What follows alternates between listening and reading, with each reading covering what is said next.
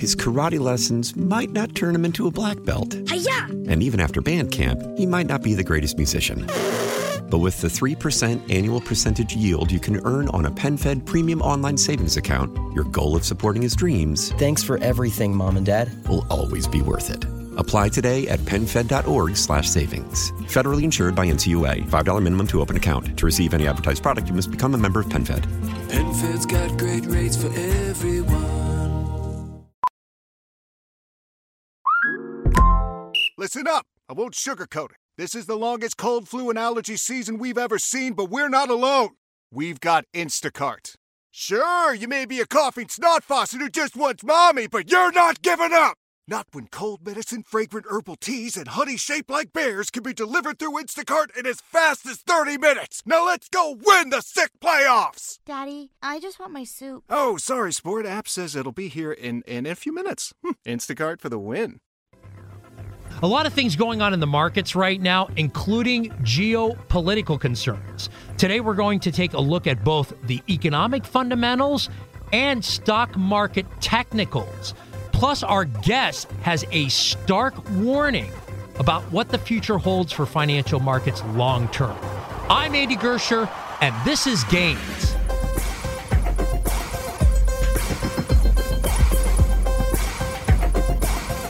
All right, let's bring on Jim Welsh, macro strategist and portfolio manager at macrotides.com in San Diego.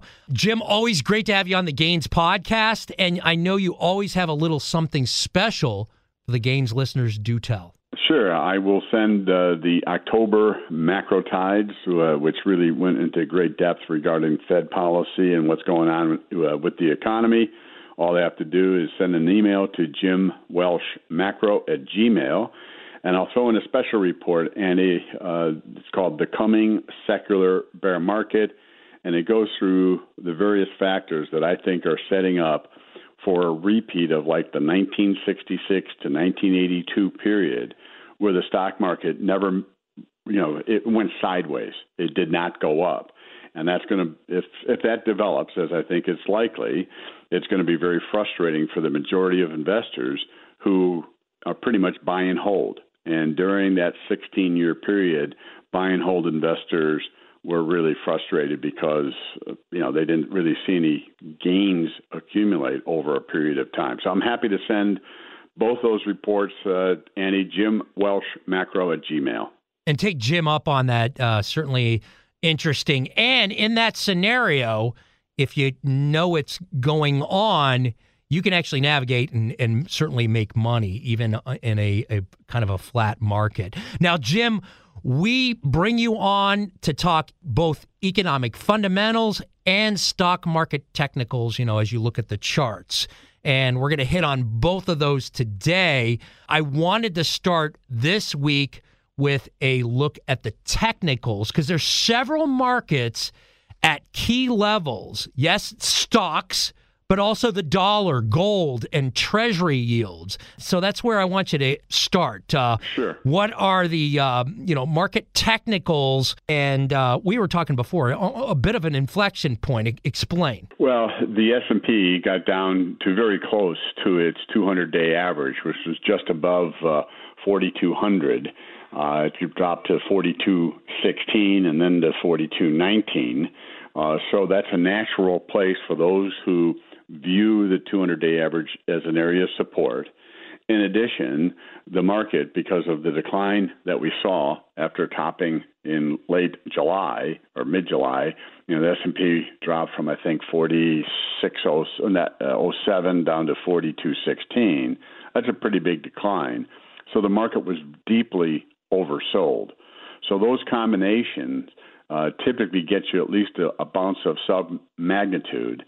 And then the employment report on Friday, I think, reinforced the view that we're not going to have a recession. As you know, and we talked last year, a lot of people thought there was going to be a recession. As we talked, no, we don't think there's going to be a recession. First part of this year, the same thing. And therefore, once the economic data came in pretty good during the second quarter, we see a big shift in terms of people expecting the economy to avoid a recession. In the employment report, which came in with 336 new jobs, 1,000 new jobs, versus the expected 170,000, it was kind of like exactly the kind of medicine the market wanted. Oh, further evidence, we don't have to worry about a recession. That means earnings are going to be going up next year and in 2025, so stocks aren't, super overvalued. So you had a confluence of technical reasons and fundamental reasons for the S&P after initially selling off when the jobs report was announced, because Treasury yields popped on that news. But that narrative, this really means we're not going to have a recession. So that's why I think we saw the market rebound. And then yesterday or over the weekend, the news regarding Israel, I think has convinced folks that the Fed won't raise the funds rate again at the November 1st meeting, which has been my view for weeks, that they're not going to do that. But for a lot of other people, it's like, okay, the uncertainty created by the circumstances of Israel will kind of stay the Fed's hand. So in that sense, you got the perfect combination. Hey, the economy is going to be good and healthy, and the Fed's going to stand pat. And I think that's why we saw the market rally both Monday and today, because that's a pretty good combination. And then you have dollar, gold, and Treasury yields kind of all playing into this. Explain their role here, Jim. Yeah, if you look, and I've discussed this, for months. Last October, I thought the dollar was topping, and that as the dollar declined, we would see Treasury yields come down. We'd see the stock market rally and gold rally.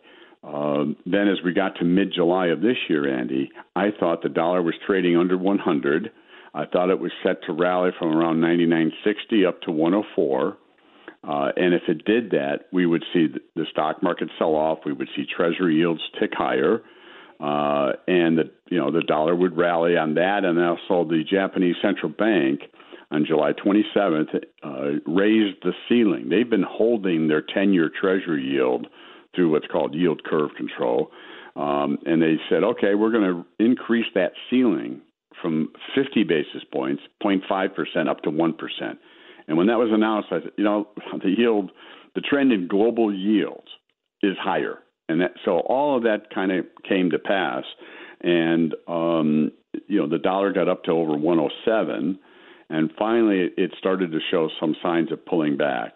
However, to convince me that the top is in, I think the dollar has to decline and close below 105.65 because that was a low over the last week or so. Also was a high related to early March of this year around 105.88. So until we see that, Andy, I think there's still the potential, not necessarily that the dollar is going to rally to a new higher high above 107.34, but that it could rally to 106.40, 106.60. And at this point in time, any dollar strength would likely translate to weakness in terms of the stock market and higher Treasury yields. So the dollar, I think, has been the key for much of the last 2 years. It's during times of strength, we've seen Treasury yields go up, stock market go down. When it pulled back, we saw just the opposite. So that's why I've kind of been emphasizing that investors need to focus on the dollar, maybe more so than they have ever, because that seems to have been holding the key, and I think it will continue to do so in coming weeks.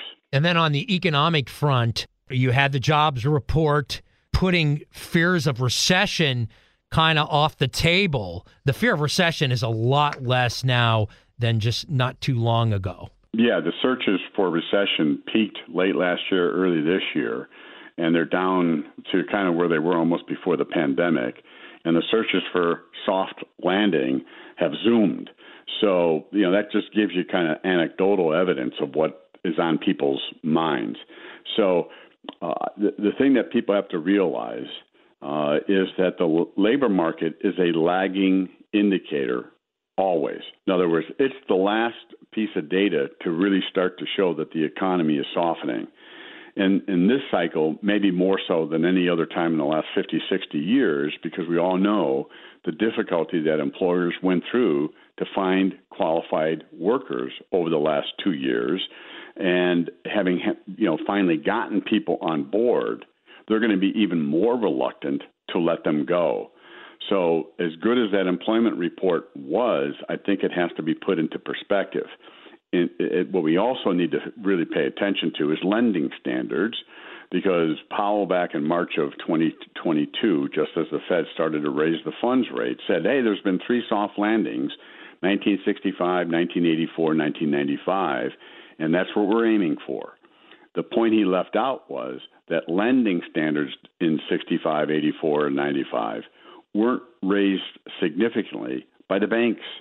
Although the Fed had increased the funds rate a lot in those years, banks continued to lend. Well, the increase in lending standards over the last year, Andy, is the biggest in the last 40 years.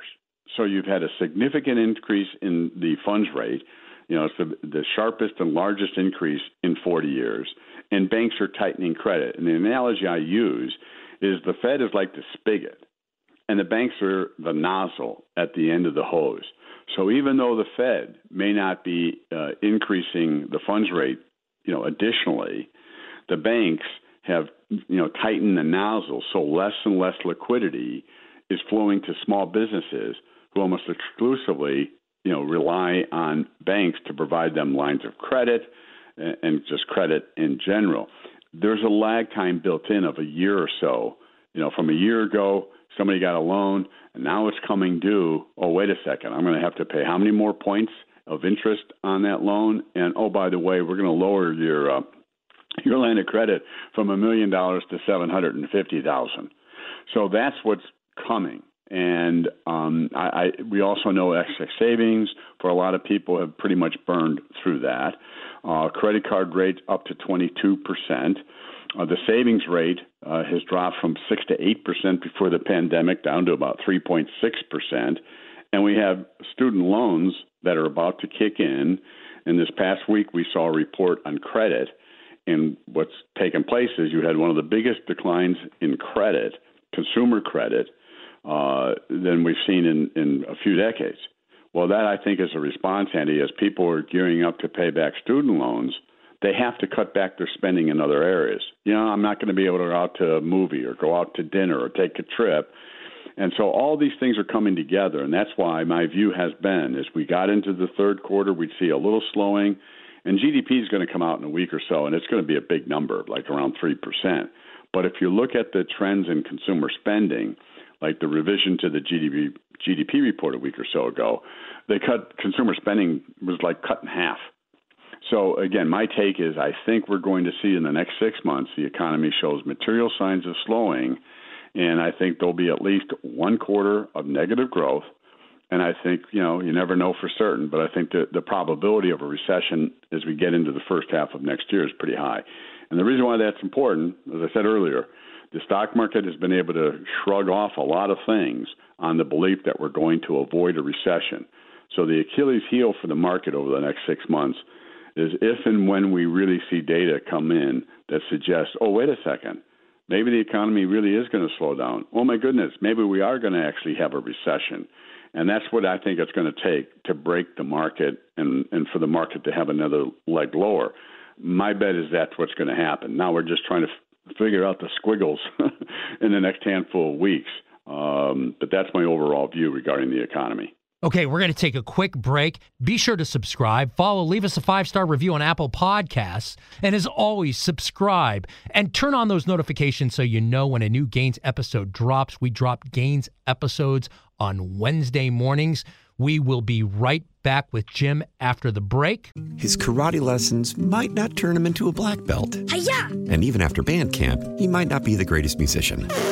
But with the 3% annual percentage yield you can earn on a PenFed premium online savings account, your goal of supporting his dreams... Thanks for everything, Mom and Dad. ...will always be worth it. Apply today at PenFed.org/savings. Federally insured by NCUA. $5 minimum to open account. To receive any advertised product, you must become a member of PenFed. PenFed's got great rates for everyone. Back with Jim Welsh, macro strategist and portfolio manager at macrotides.com in San Diego. We had kind of teased this a little earlier, Jim. We were talking about looking long-term at a potential scenario where the market could be flat for quite some time. So wanted to talk about that scenario and if it would come to fruition, how investors could position themselves. Let's start with kind of lay out what's behind that scenario we had teased at the beginning of this podcast. Well, one of the factors is if you look at the efficacy of fiscal and monetary policy over the last 4 or 5 decades, it's gotten weaker. So in the 1950s and 60s, every new dollar of fiscal debt added more than 90 cents to GDP. And over the last decade, that's down to about 40 cents. So the point being is the government spends more money and generates more debt. We're getting less bang for each buck, and GDP is growing more slowly. So what that implies is if we go through an extended period of slowing in the economy, using fiscal policy isn't going to be as effective as it was 40, 50 years ago. The other aspect is with interest rates moving up aggressively and the amount of debt having jumped from 20 trillion to about 33 trillion, interest expense is going to consume about $1 trillion of the budget. And what happens is other programs and spending on programs either are cut back or the interest expense just continues to add to the annual amount of deficit that we keep building. And I think we're finally seeing some awareness that, wait a second, the buck may be stopping here in the sense that we can't keep going on like this. Both President Trump, who even prior to the pandemic, the deficit was 4% of GDP, which is like unheard of during periods of economic growth. President Biden, has amped that up even more so that the growth rate in debt has accelerated. So to me, one of the concerning points I have regarding the coming election, irrespective of party affiliation, if anyone believes that debt is a problem and the expense that we're using to have to support and pay that debt, these aren't the two guys that are going to address that problem and solve it. And what we truly need is, a politician who has the courage to be honest with the American people to explain why we're entering a period where we're going to have to deal with government spending and taxes. Not one, not the other, both. And as we all know, the Democrats will never be in favor of cutting spending, and the Republicans are always going to favor cutting taxes. We need to have politicians that stand up and say, folks, we need to kind of get our house in order, and it's going to require some cuts in spending and higher taxes. Now, do I think that's likely to happen? Bit of a stretch, I got to say, Jim. The magic ball says highly unlikely we're going to find somebody who addresses that, because there's really a lack of political motivation in a lot of ways on both sides of the aisle. Now, you were kind of talking about the result of this long term, and I just want to kind of hit into what's that look like and how do you navigate? Well, again, if anyone looks up a chart of most easily available is like the Dow Jones Industrial Average, but you'd see the same picture if you looked at the S&P 500 from 1966 to 1982.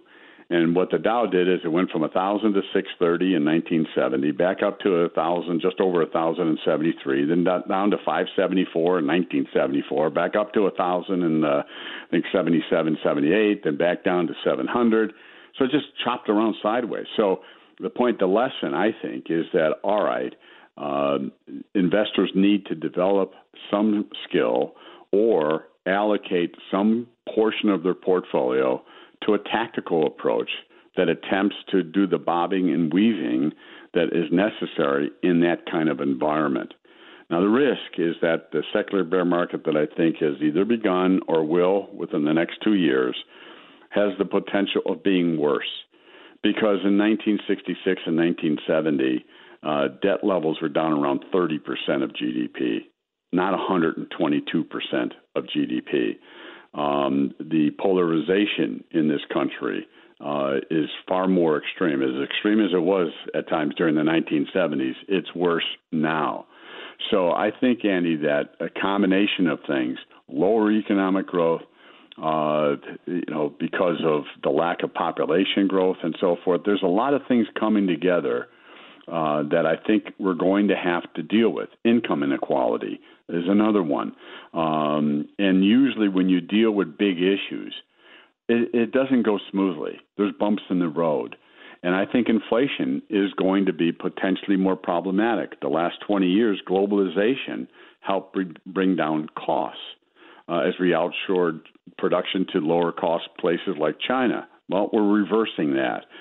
Oil, mid-70s, when oil went from $3 to $39, oil companies increased their investment budget by 500%. Net result is they found more oil. By 1985, oil was $10. Same thing happened between 2008 and 2014. Huge increase in investment, and because of the shale revolution, what happened is oil went from 115 to under 65, where it stayed for a number of years. What's happening this time is the lack of investment, because oil companies are listening to politicians that would love to run them out of business, and shareholders of the oil companies are saying, I want you to pay me more in dividends. Save that money. And so the net result, I think, Andy, is 3, 4, 5 years from now, there's going to be less supply of energy, which means the average price and cost of energy is likely to be higher.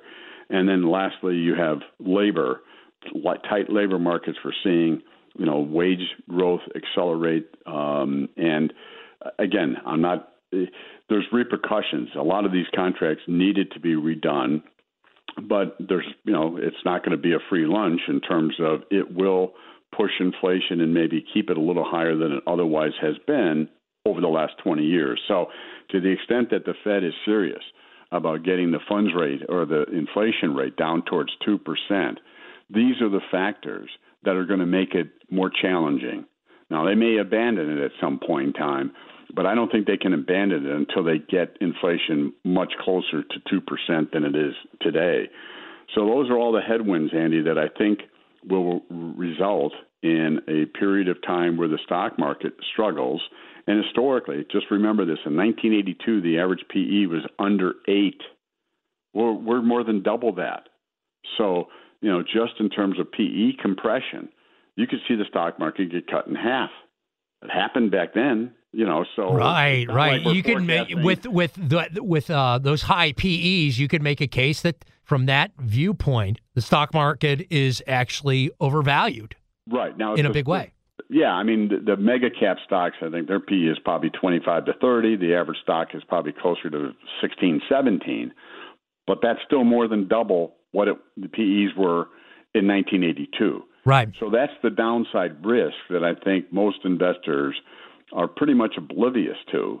And I just think it's important that people start to think about this stuff. How far down the road? How far down the road are you looking? Just kind of give us just a basic time frame where this all could play out and come to fruition. It's possible it's already begun. If you think about it, from 1981, Treasury yields peaked at 15%. They bottomed in 2020, 21.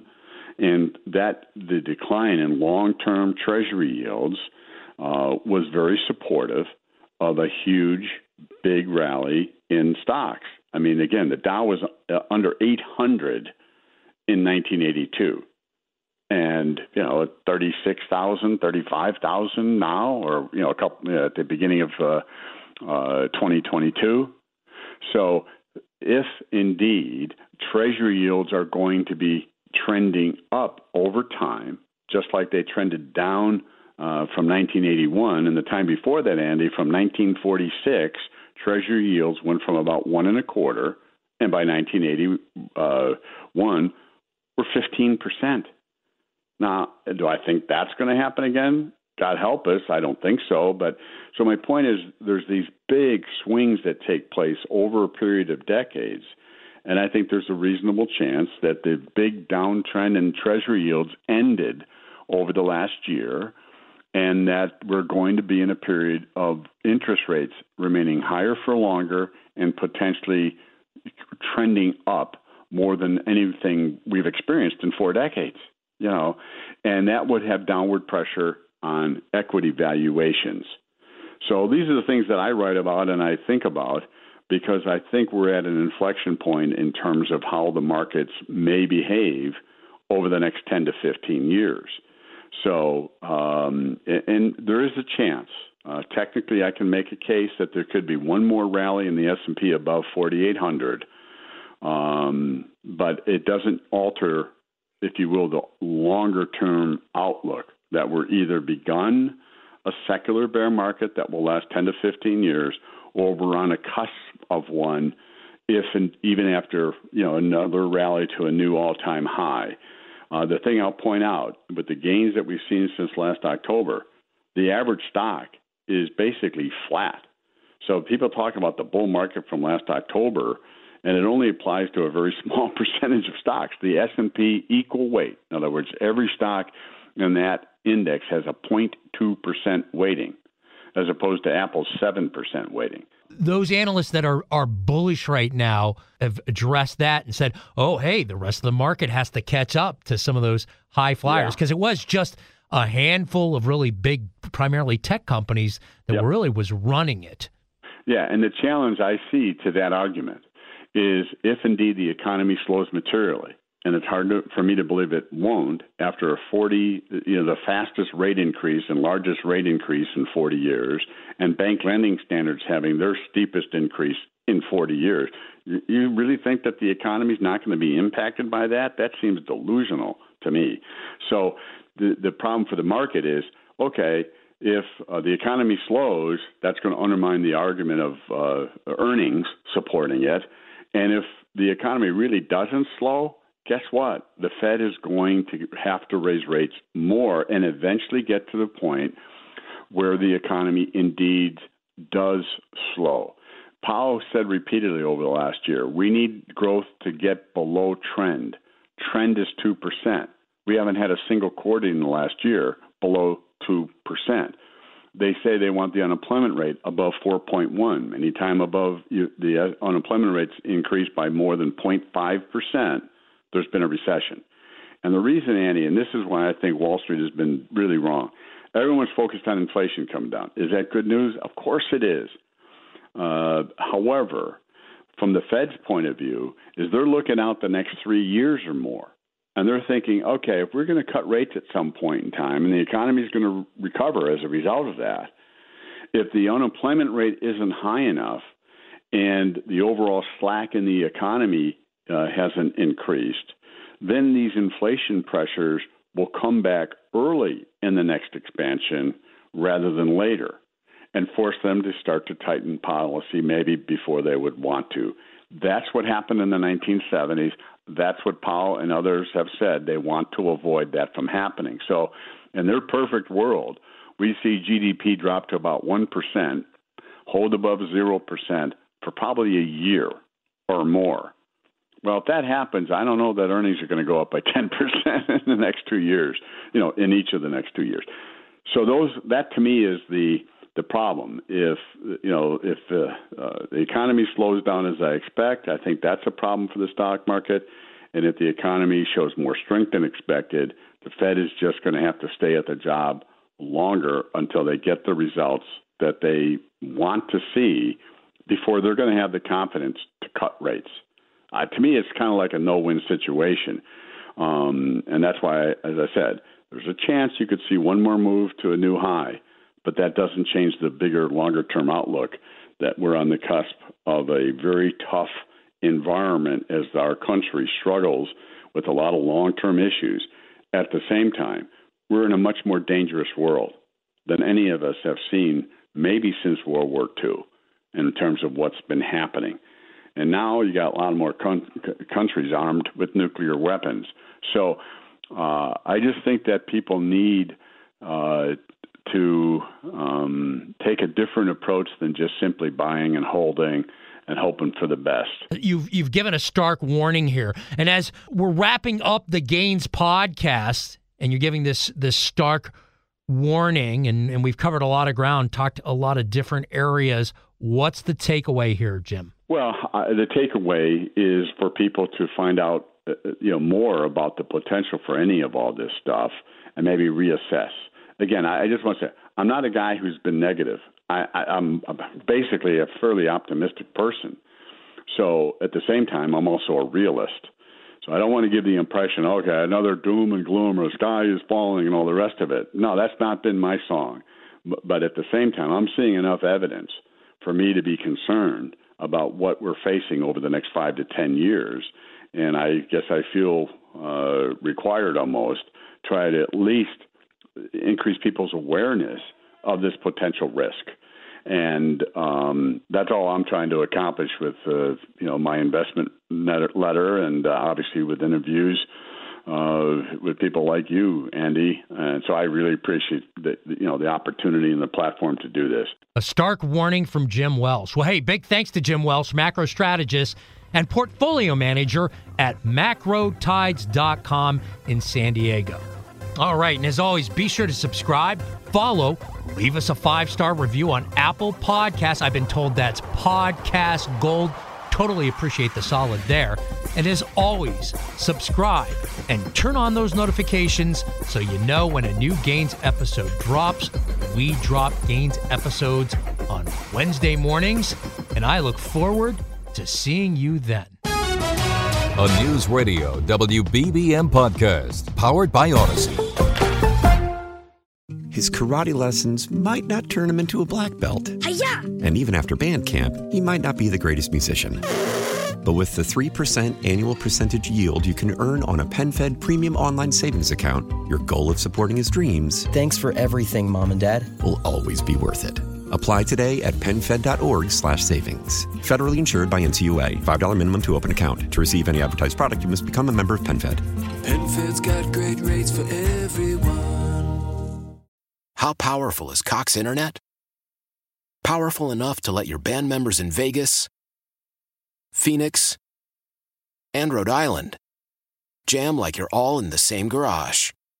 Get Cox Internet powered by fiber with America's fastest download speeds. It's internet built for tomorrow, today. Cox, always building better. Cox Internet is connected to the premises via coaxial connection. Speeds vary and are not guaranteed. Cox terms and other restrictions may apply. Analysis by Ookla Speed Test Intelligence Data. Fixed median download speeds. US Q3 2023.